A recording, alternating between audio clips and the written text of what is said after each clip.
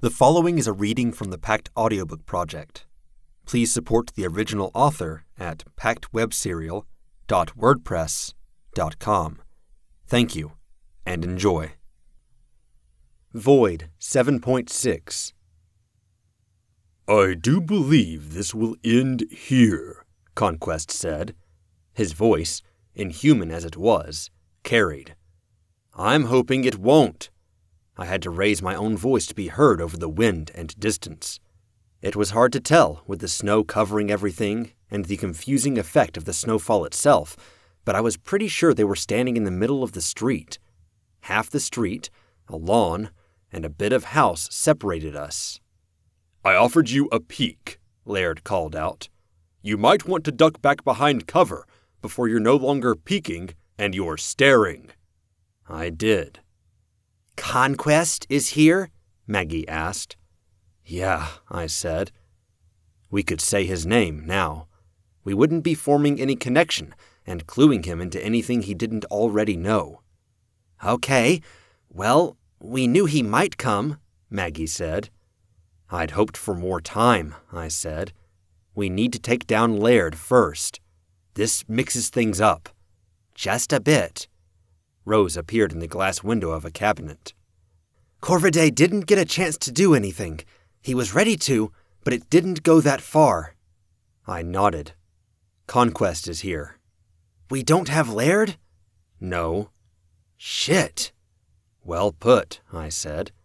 I felt connections shift, heard the muffled crunch of footsteps on snow, and called out, Stay put, Laird.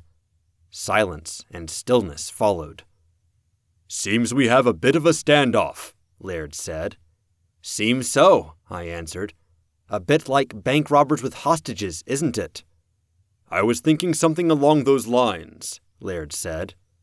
Cold air flowed into the room, through the shattered window. Duncan's house thrummed with the furnace working in overdrive. Does that make you the hostage negotiator, Laird? I asked. Maybe, Laird said. Meaning no. I'd called him out on whether he'd choose power or family first. He had his kid, nieces, and nephew with him, and everything he said mattered. Being careless and throwing away Duncan's life could look careless, but he couldn't commit to anything either, not with the Lord of Toronto looming just behind him. He'd cornered himself, in a way. Us, too. But the situation he'd put himself in was the leverage I was most interested in. If he decided on the full-on offensive, then he risked Duncan dying. He risked losing the trust of his family. They'd probably get me in the process and win the fight. But would he do something? He'd come to Toronto to bail Duncan out. He was willing to use his family as pawns, but he hadn't done anything to make me believe he didn't care about them on some level. When the chips were down, did he value reputation and power more, or did he value family? I had to be strategic here, use what I had. How did this play out? Laird could give up, too cold and unable to take action. Conquest could lose patience. The former put Conquest at the helm, the latter put Conquest and Laird at odds. They might even fight. It was more likely that they had tricks up their sleeves. I heard more snow crunching. Stay put, Laird, Maggie cried out. I will put a sword through this man's throat. I'm not moving, Laird said, sending the kids around to watch the exits. I've ordered them not to enter or try anything. Call them back, I said. Too late, he told me. Damn. I know how that goes, I said.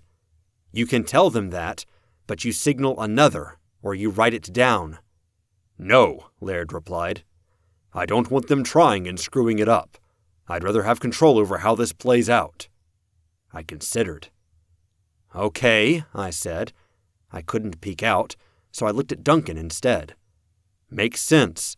It's also a convenient way to get rid of them, so you can pull something they wouldn't like, isn't it? You're so invested in finding something evil in what I'm doing. Have you considered, Thorburn, that I might be right? That you and your family are a stain on this world, and we're all better off without you. So you want to hand us over to Conquest and let him sick demons on the world? How is that better? You tell me, Thorburn. You started this contest, and Conquest has bent the city to its knees as a result. Innumerable people have been hurt or killed. You've set two peaceful groups of practitioners against one another, assaulted a police station, and led this city into an atmosphere of fear, violence, and confusion. It's got to be better than what happens if he gets what he wants.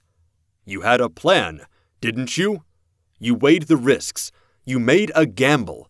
There are elements you haven't broadcasted to the rest of us? Laird asked. Is it so hard to believe that I could do the same thing? A scheme? I asked. You're admitting you're scheming against Conquest with him standing right there? Not a scheme. A deal. I came here to arrange for Duncan's safety. That wasn't my sole reason for coming. I was, and remain interested in the long-term safety of Jacob's Bell and Toronto. I had a discussion with the Lord of the City, and we made arrangements for just about everyone's long-term benefit. Except mine, I assume, I said. That's why I said just about. I don't know what would happen to you. You're a bit of an enigma, you and Rose. I frowned. Surrender, Blake, Laird said. Just give up. Stop making things worse. I stared down at the ground. I've stopped some pretty fucked up monsters, I said.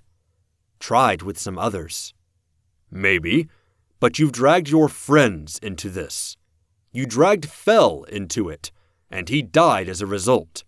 You dragged that little ghost boy into this, and I don't think he deserves to face down the kind of ugliness we both know your family deals in. Like you're better? You sent those kids after me at the police station. I won't say I haven't made mistakes here and there, but I'm looking after my family in the long term. Putting yourself in charge of Jacob's Bell in the process. Trying to, yes. You're trying to make this a choice between one or the other. Save Duncan or take power. I think they're one and the same, intertwined. Can you confidently tell me you're bettering the lives of your friends and acquaintances here? Laird was building on his dream, striving for some distant goal, becoming Lord, putting his family on the map. My dream? My goal? When I floundered, trying to put my thumb on it, I kept coming back to a mental picture of the place I'd dreamed about. The place Miss Lewis had called my refuge, my hope. It was the place I wanted to be, the place I wanted to reach when all this was said and done. I fought, in part, because I wanted to get to the point where I could do that. Get on my bike, get away from it all. Find a place where I had peace and a nice view. My friends hadn't been there. You aren't answering me, Laird called out. Is it because you can't answer, or are you pulling something? Does it matter? I called out. No, he said. I thought I heard a note of amusement in his tone. It doesn't. I'll be right here, our metaphorical hostage negotiator. Conquest was quiet. The dolls were still. Maggie still held Duncan at sword point, and Rose occupied the shard of window behind me. My friends hadn't been there. Was that because I felt, deep down, that Laird was right? That I wasn't a positive force in their lives? Rose, I said, lowering my voice so Laird wouldn't hear. How much did you tell Conquest? You're wondering if he told Laird this? Or overheard, or something? Nothing this specific. I told him about your hang-ups, and some observations about your character. He came to this on his own, I think. Okay, I said. He's not getting to you, is he? This garbage isn't hitting the mark? It is, I said. He's partially right. The Diabolist sees the light, Duncan commented, his voice low. Could it be a miracle? Shh, Maggie said. This thing isn't easy to hold. I looked at Maggie and Duncan. She still covered part of her face, and the sword did look hard to hold with one hand. Rose spoke, her voice gentle. Focus, Blake. We went into this with a plan. The plan is out, Maggie said. It was simple. We get Laird. We use Laird to screw over Conquest. Now Conquest is here. We have options, Rose said. We came into this with a strategy. So did they. Let's be smart about it. Plan. Counterplan. You can't get fucking down in the dumps because they're attacking your character and Evan isn't around to stand up for you. I grit my teeth. Isadora called you a warrior, Rose said. Your friends bled to get you back in the game. Don't just sit there and take Laird's word for it. Fight. You made promises to a lot of people. All the people you respect in the midst of this. Fel, Evan, Maggie, hopefully me. You gotta keep going for our sakes. That wasn't a question, I said.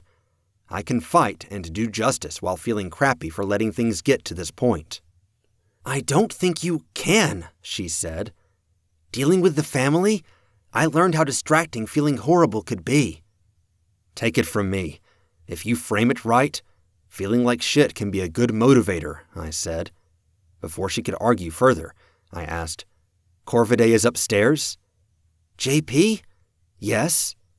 Got anything else to summon? Not really. A few of the ones I tried to summon were off on other errands.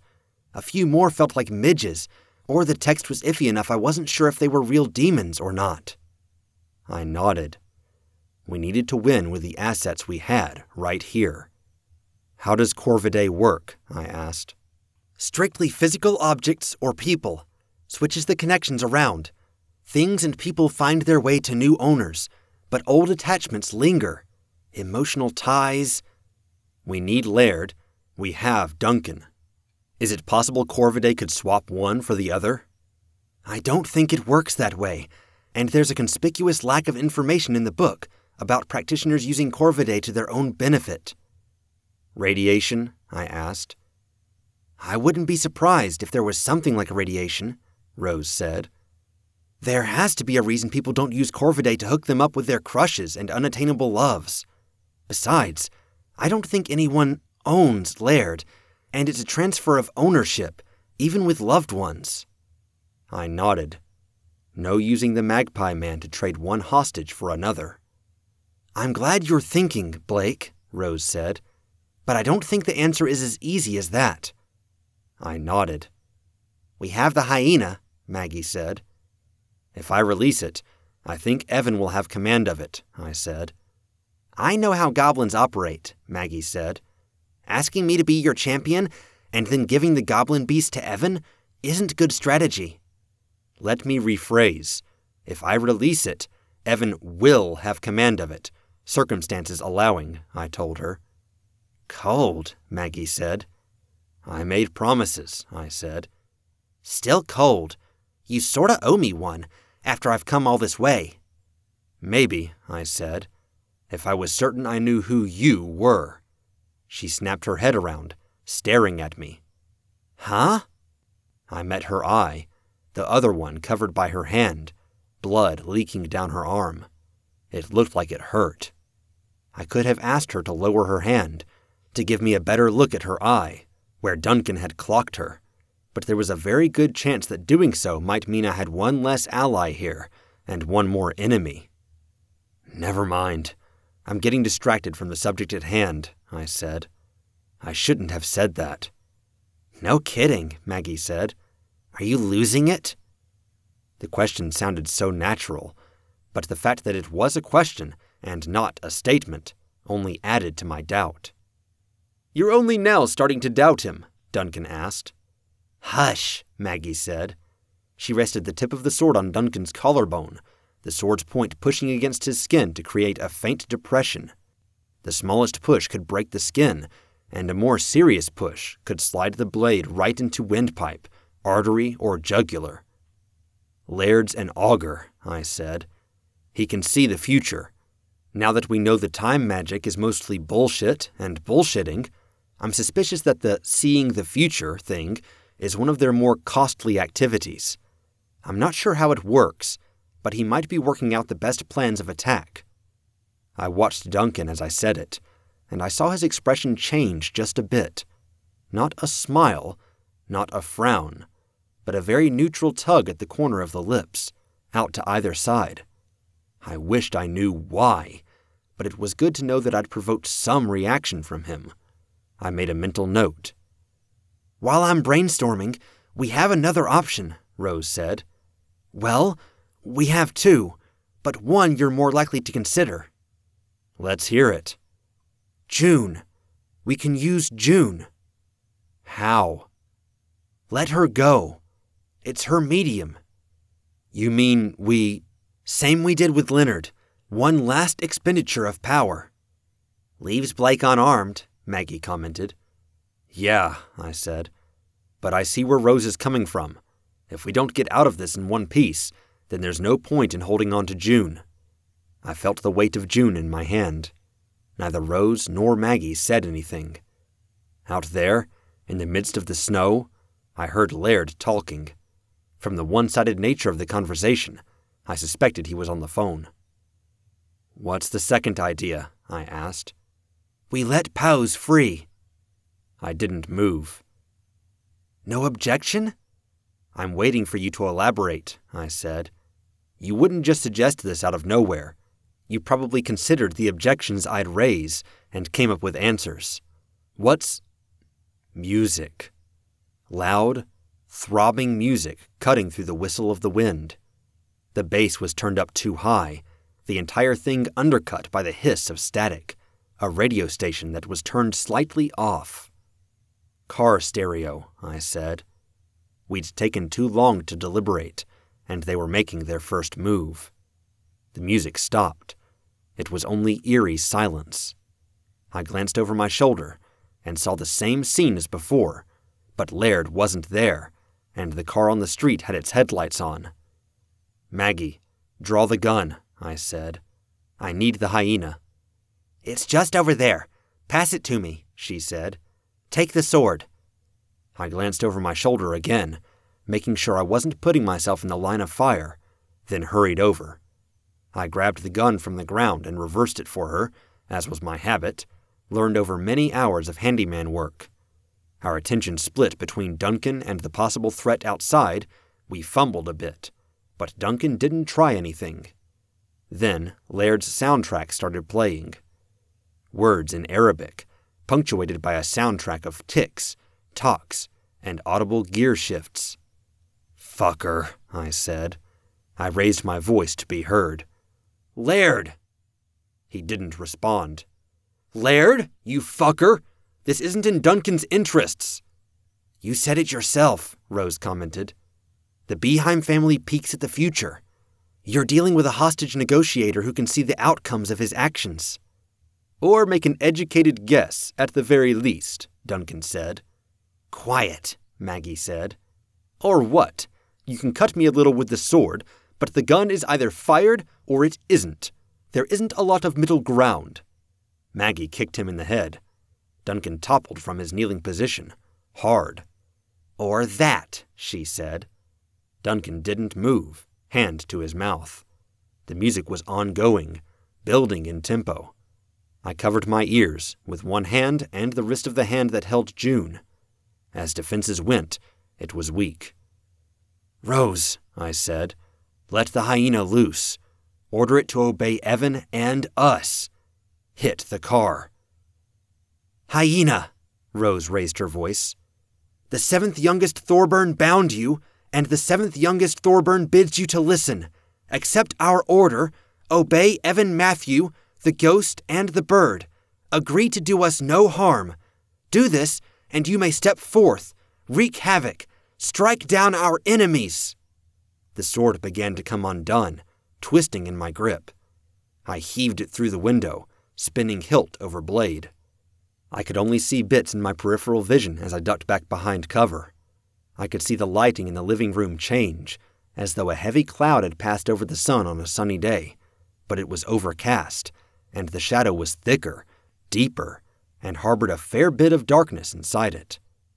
"Corvidae," I said. Stall for now. Try to find a good opportunity to use him if you can. Rose didn't respond. She shouted something I couldn't make out, a line in another language. Glass broke somewhere upstairs. A body landed in the front yard. Corvidae, almost the same as I'd seen him earlier, but he wore a coat. "Corvidae, guard us," Rose ordered. "Not where my talents lie," Corvidae commented. "Deal with it," Rose called out. The sisters' dolls advanced across the front yard. I saw a glimpse of the hyena assaulting them, biting and tossing them free, before he changed direction, moving for another target. I could see the wounds, the elemental energy bleeding forth. Conquest passed into my field of view as he stepped back, both hands on his old-fashioned bayonet rifle. When Conquest's eyes fell on me, I ducked behind cover. I had only a fleeting glimpse of him raising his weapon to his shoulder, the barrel pointed at me. "Down!" I shouted. Maggie threw herself to one side, landing on her side so she wouldn't take the gun off Duncan. I dropped to the base of the wall. Conquest was big, the rifle disproportionately large. The shot blew a chunk out of the wall by where my arm had been. Another hole appeared in the wall on the far end of the room. Rose was saying something, but my ears were covered. "What?" I asked, lowering my hand. The music was almost drowned out by the sound of the hyena tearing into the car. "Corvidae is down," Rose commented, sounding very calm. "Wait, never mind. He's back up." "Duck, Rose," I said. "Those bullets could hit you. Conquest has done it before." "I am," Rose said. "But he's trying to stop you, you know?" I did know. He wanted to take me out, so Rose was easy pickings. But he'd aimed for a spot that would have hit my arm. Assuming supernaturally good aim, was he shooting to wound? Did he want to break me? Another shot passed through a spot slightly higher than the last. Maybe not. That seemed aimed at hitting head or neck. It all seemed to be playing out in slow motion. The way the splinters and plaster flew through the air, the chunks of brick arcing toward the floor. Everything mattered. Missing something vital could ruin us. But my perceptions were the key thing here, and I was perceiving things in an odd way. The music? The individual elements were piling on one another now, building up to something. I could cover my ears to stop that bit of perception alteration from getting to me. Maggie couldn't, not with a gun in one hand, not if she wanted to aim at Duncan. This wasn't a glamour, not exactly. It wasn't countered by someone recognizing it for what it was. I'd argued with Rose before, saying that magic was an art form, not a science. That it was about symbols and interpretation, and just as we focused ideas through words and images, the rules of this world could be altered by way of incantations, rituals, and symbols. Time, as we recorded and tracked it, was a construct. Attitudes toward it changed from culture to culture, person to person. He was altering that attitude. Things were slowing down, in action and thought, and it was getting worse. I knew my actions were slowed, but my thoughts were gradually catching up. Why? What did he gain, slowing everyone down? What did it do except give us more time to think as trouble arrived? Duncan shifted his weight, back away from Maggie at first. Innocuous. "Touch your ears," Maggie said, and the words were slightly drawn out, distorted by the music. "I shoot." Maggie didn't see how he was getting his feet under him. The music shifted, the effect doubling down. Duncan moved as if he'd expected it, choosing that moment to spring forward. Maggie stepped back, adjusting the angle of the gun, gauntleted hand closing on the trigger. Excruciatingly slow. Duncan moved faster. His hands moved faster. The runes he'd drawn on his wrists in marker. I could remember when I'd tested the slow time field around Hillsglade House. Dropping something, watching it move slower in my perceptions as compared to reality. I moved, not drawing my arm back, there was no time, but simply hurling it forward. I threw June. The music could affect my body, convince it to move slower. It would have a harder time doing the same to a hurled hatchet. Duncan's hands reached the gun.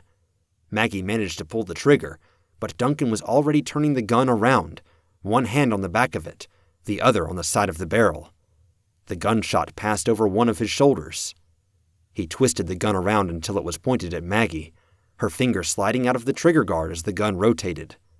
The hatchet hurtled past him, handle striking his elbow. He moved, holding the gun with one hand. His body was as affected as mine was, but his hands and his arms weren't. He looked at me out of the corner of one eye, aiming. And there was nothing I could do about it. Even covering my ears wasn't making a whole lot of difference. Rose was saying something, but her voice was distorted. Then, I heard fluttering right in my ear, and the entire world shifted into focus, in the chronological sense. Evan. Good kid. I threw myself to one side, and Evan gave me a push to help.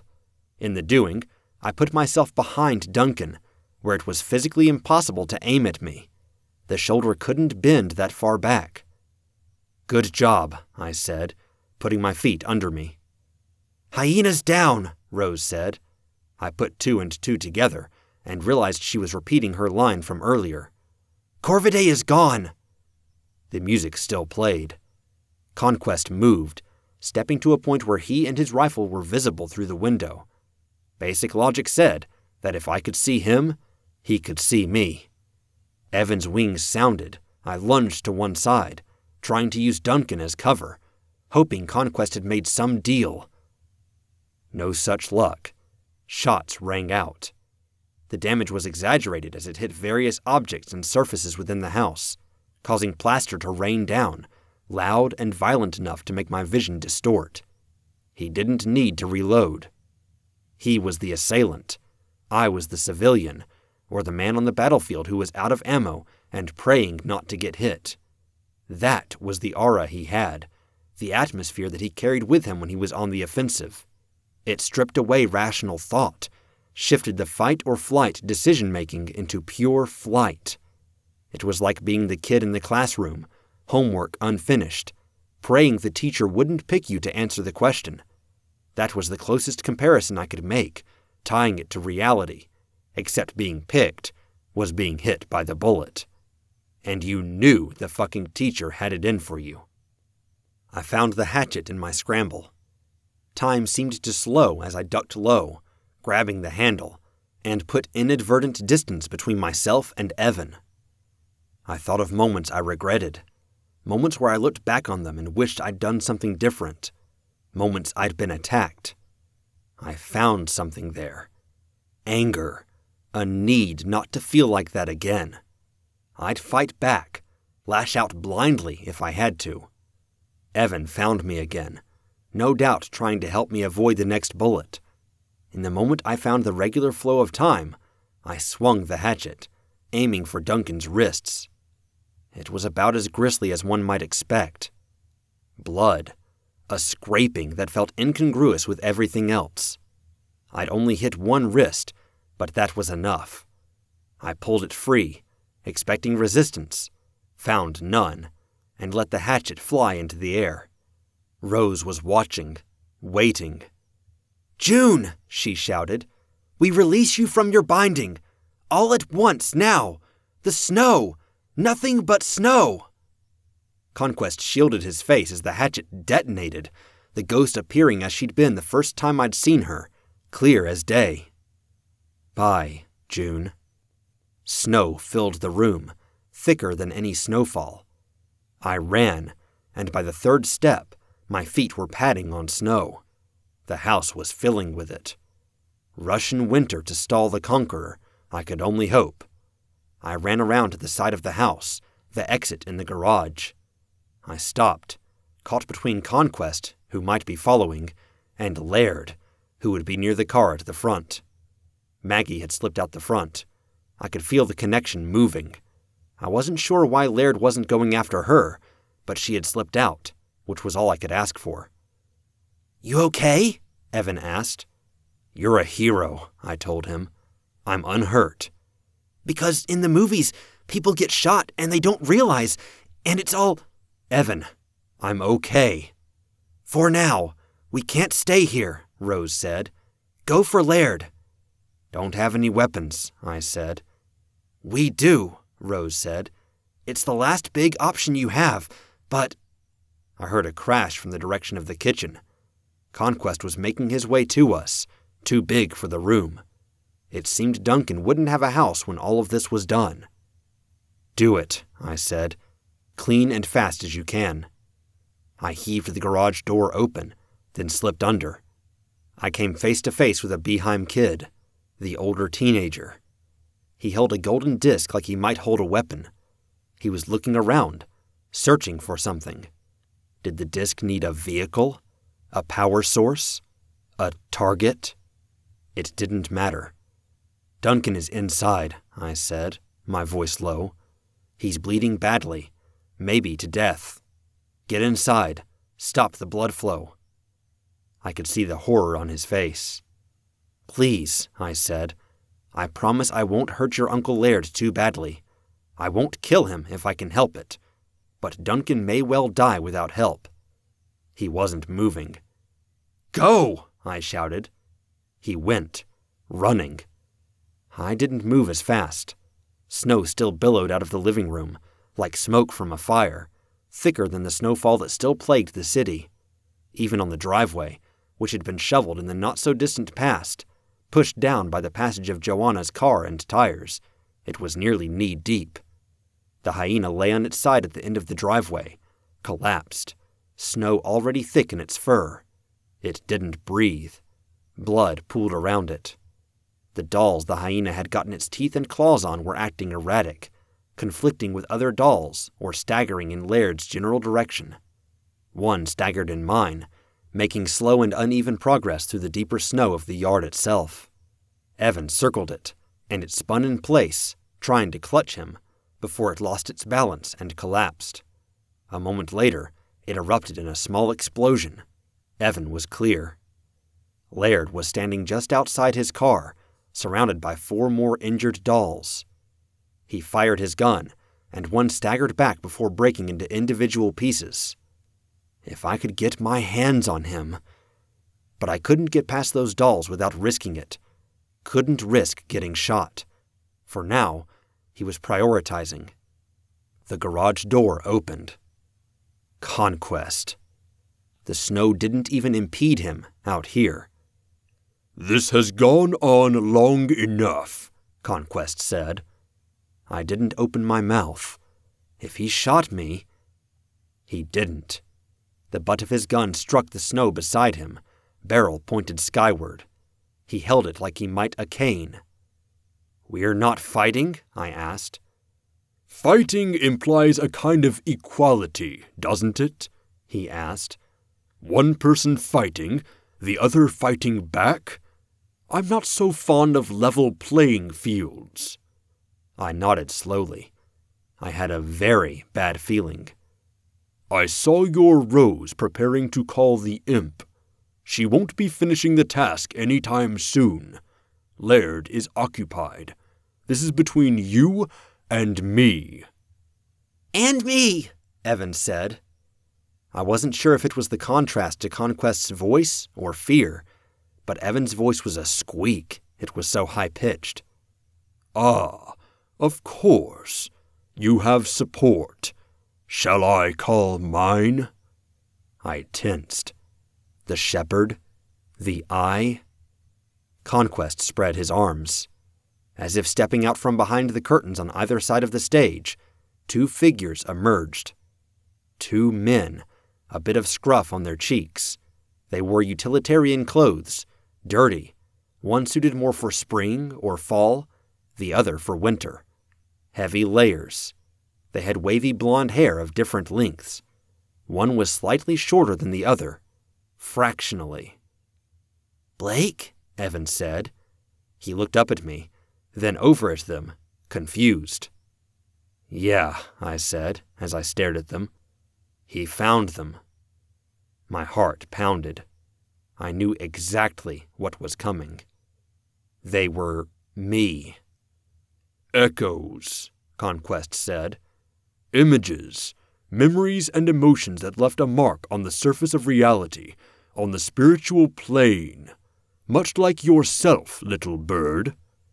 Fuck you, I told him, and my voice was strangled.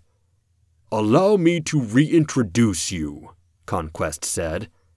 The younger one rushed at me. There was no avoiding it. In a way, it was mine. The rain fell hard. It wasn't one of the nights where sleep came easy. Most nights I could get 5 hours, in the right place, if I'd eaten, if everything was okay. But I itched. I suspected I knew why, and shame gnawed at me. One night in the shelter, when the rain had been worse, I might have caught them from the cot. Lice, bed bugs, fleas, something. There was no getting rid of them.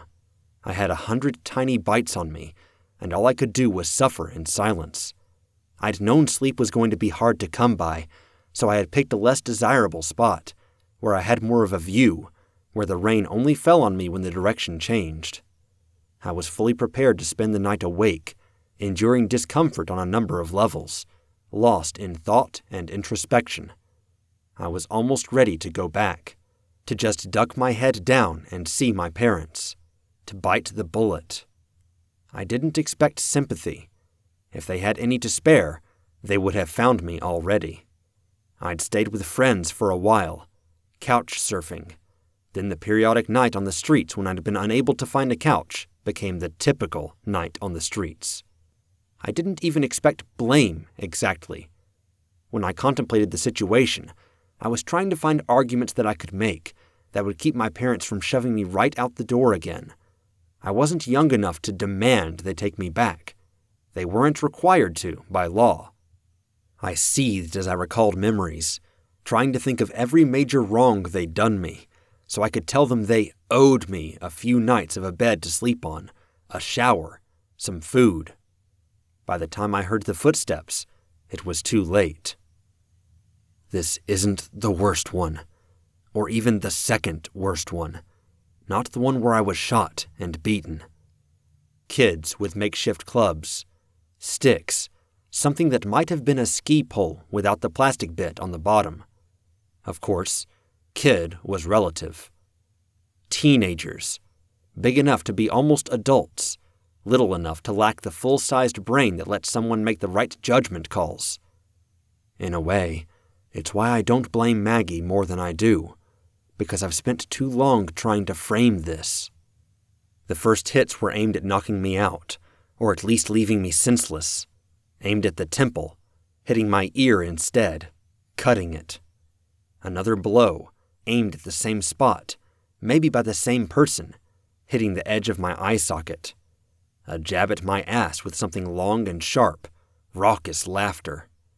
I fought, lashing out, hurled the first thing my hand could find. They fought back, focusing mostly on my head, until they saw a chance to grab my arms, holding me down, my legs kicking. It didn't matter, the struggling. They took turns, aiming at the head, aiming at the stomach, legs, groin, knees. End it. Please. I can feel it all. How much experience can an echo cover? The emotions, hatred, confusion, mindless animal terror. It was like each hit beat me down a little more, pushed me further back, put me in the mindset I'd had when I was just a little younger, being a teenager, so frustrated, hurting in ways I couldn't put words to, being a small child, wanting his mom. They were slowing down. I was left with only the hurt, feeling like I had as a kid, in some after-school activity, after some older kids had mocked me in the changing room, chanting at me, "You suck! You suck!" Just as unable to comprehend how people could do something so cruel, masking the connection between things I'd read about and the fact that it could really happen in reality. They stopped. I wasn't even a 4 or 5-year-old in terms of where I was mentally or emotionally. 4 or 5-year-olds could move of their own volition. I was left to lie there, in a spot that most people wouldn't go to, beside the road, overlooking the water. They must have seen me take the path down. My eyes fell on a sparrow, sitting on a short sign. "I can't do anything here," Evan said. Yeah, he agreed. "I'm really sorry." I wasn't sure what he was apologizing for being unable to help, for having seen it. The echo didn't stop.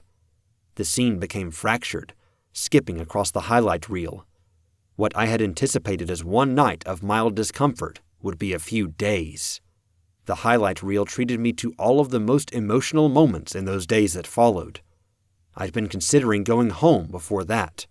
Stupidly, stubbornly, I'd told myself I would wait until the cuts and bruises were gone. I inhaled as if I were coming up from underwater. I took a step back, forgetting that there was snow blocking my range of movement, and I stumbled. "You and I both know what this next one entails," Conquest said. "Fuck you," I gasped out the words. "Fuck you, Conquest. You shit stain. You think this makes you look strong? Your worst doesn't even compare to what petty humans do to each other." "Are you sincerely asking me to do my worst to you?" Conquest asked. There was fucking amusement in his voice. "I'd ask you to fuck yourself, but I doubt you're that well endowed if you're pulling this petty fucking shit." "It seems to be having an effect on you," he said. I shook my head. The scene was replaying in my head. "It wasn't real," I said. That wasn't exactly how it happened." "Close enough to matter," he said. "Holes had to be filled in, gaps covered." "Fuck you," I said. "Let's see how accurate this next one turned out," he said. The echo didn't rush. It limped, eyes downcast. Just looking at it was as bad as everything else Conquest had put me through. I backed up. Even in the snow, I was faster. Until hands gripped my upper arms. For a moment, I thought it had me. Fear overtook me. "This is for the best," Laird said in my ear. I tried to retort, but the words didn't find their way to my mouth. I struggled, and he held me fast.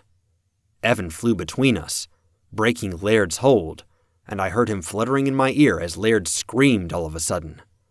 I was free, but the echo was too close now.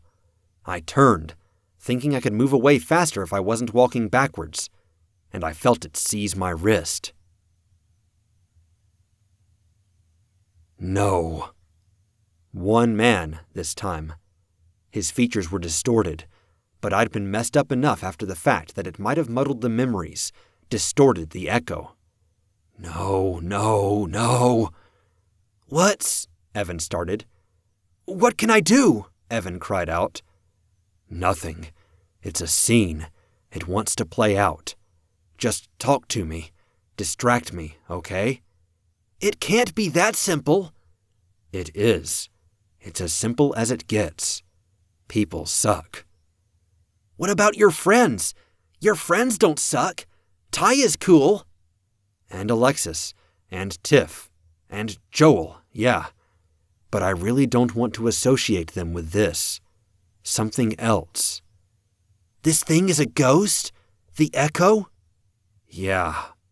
"Then, like me? Are there ghost weaknesses?" "Not like you. It's a replay." "Fast forward. Stop. Pretend it's a video, like it's art, and change it like you would the video, right?" "Like June? Calling events to mind?" "Yeah. Skip to the end." Alexis sat in front of me as I woke. "Shh," she said. "I'm here. I'm not doing anything. I'm not going anywhere. Just rest. Feel better." I let my head down to the ground. If you need anything, no matter how minor, stupid, or hard to get, ask. I'll figure it out, she said. Just stick around, I muttered. I can do that. A burst of gratitude, big enough to leave a mark, alongside all the other crazy, mixed-up emotions. I stirred, but this time I didn't gasp. Laird had backed off a little. Silently, quickly, I grabbed the splinter of wood I'd been given to find the eraser demon. I stabbed it into Laird's neck.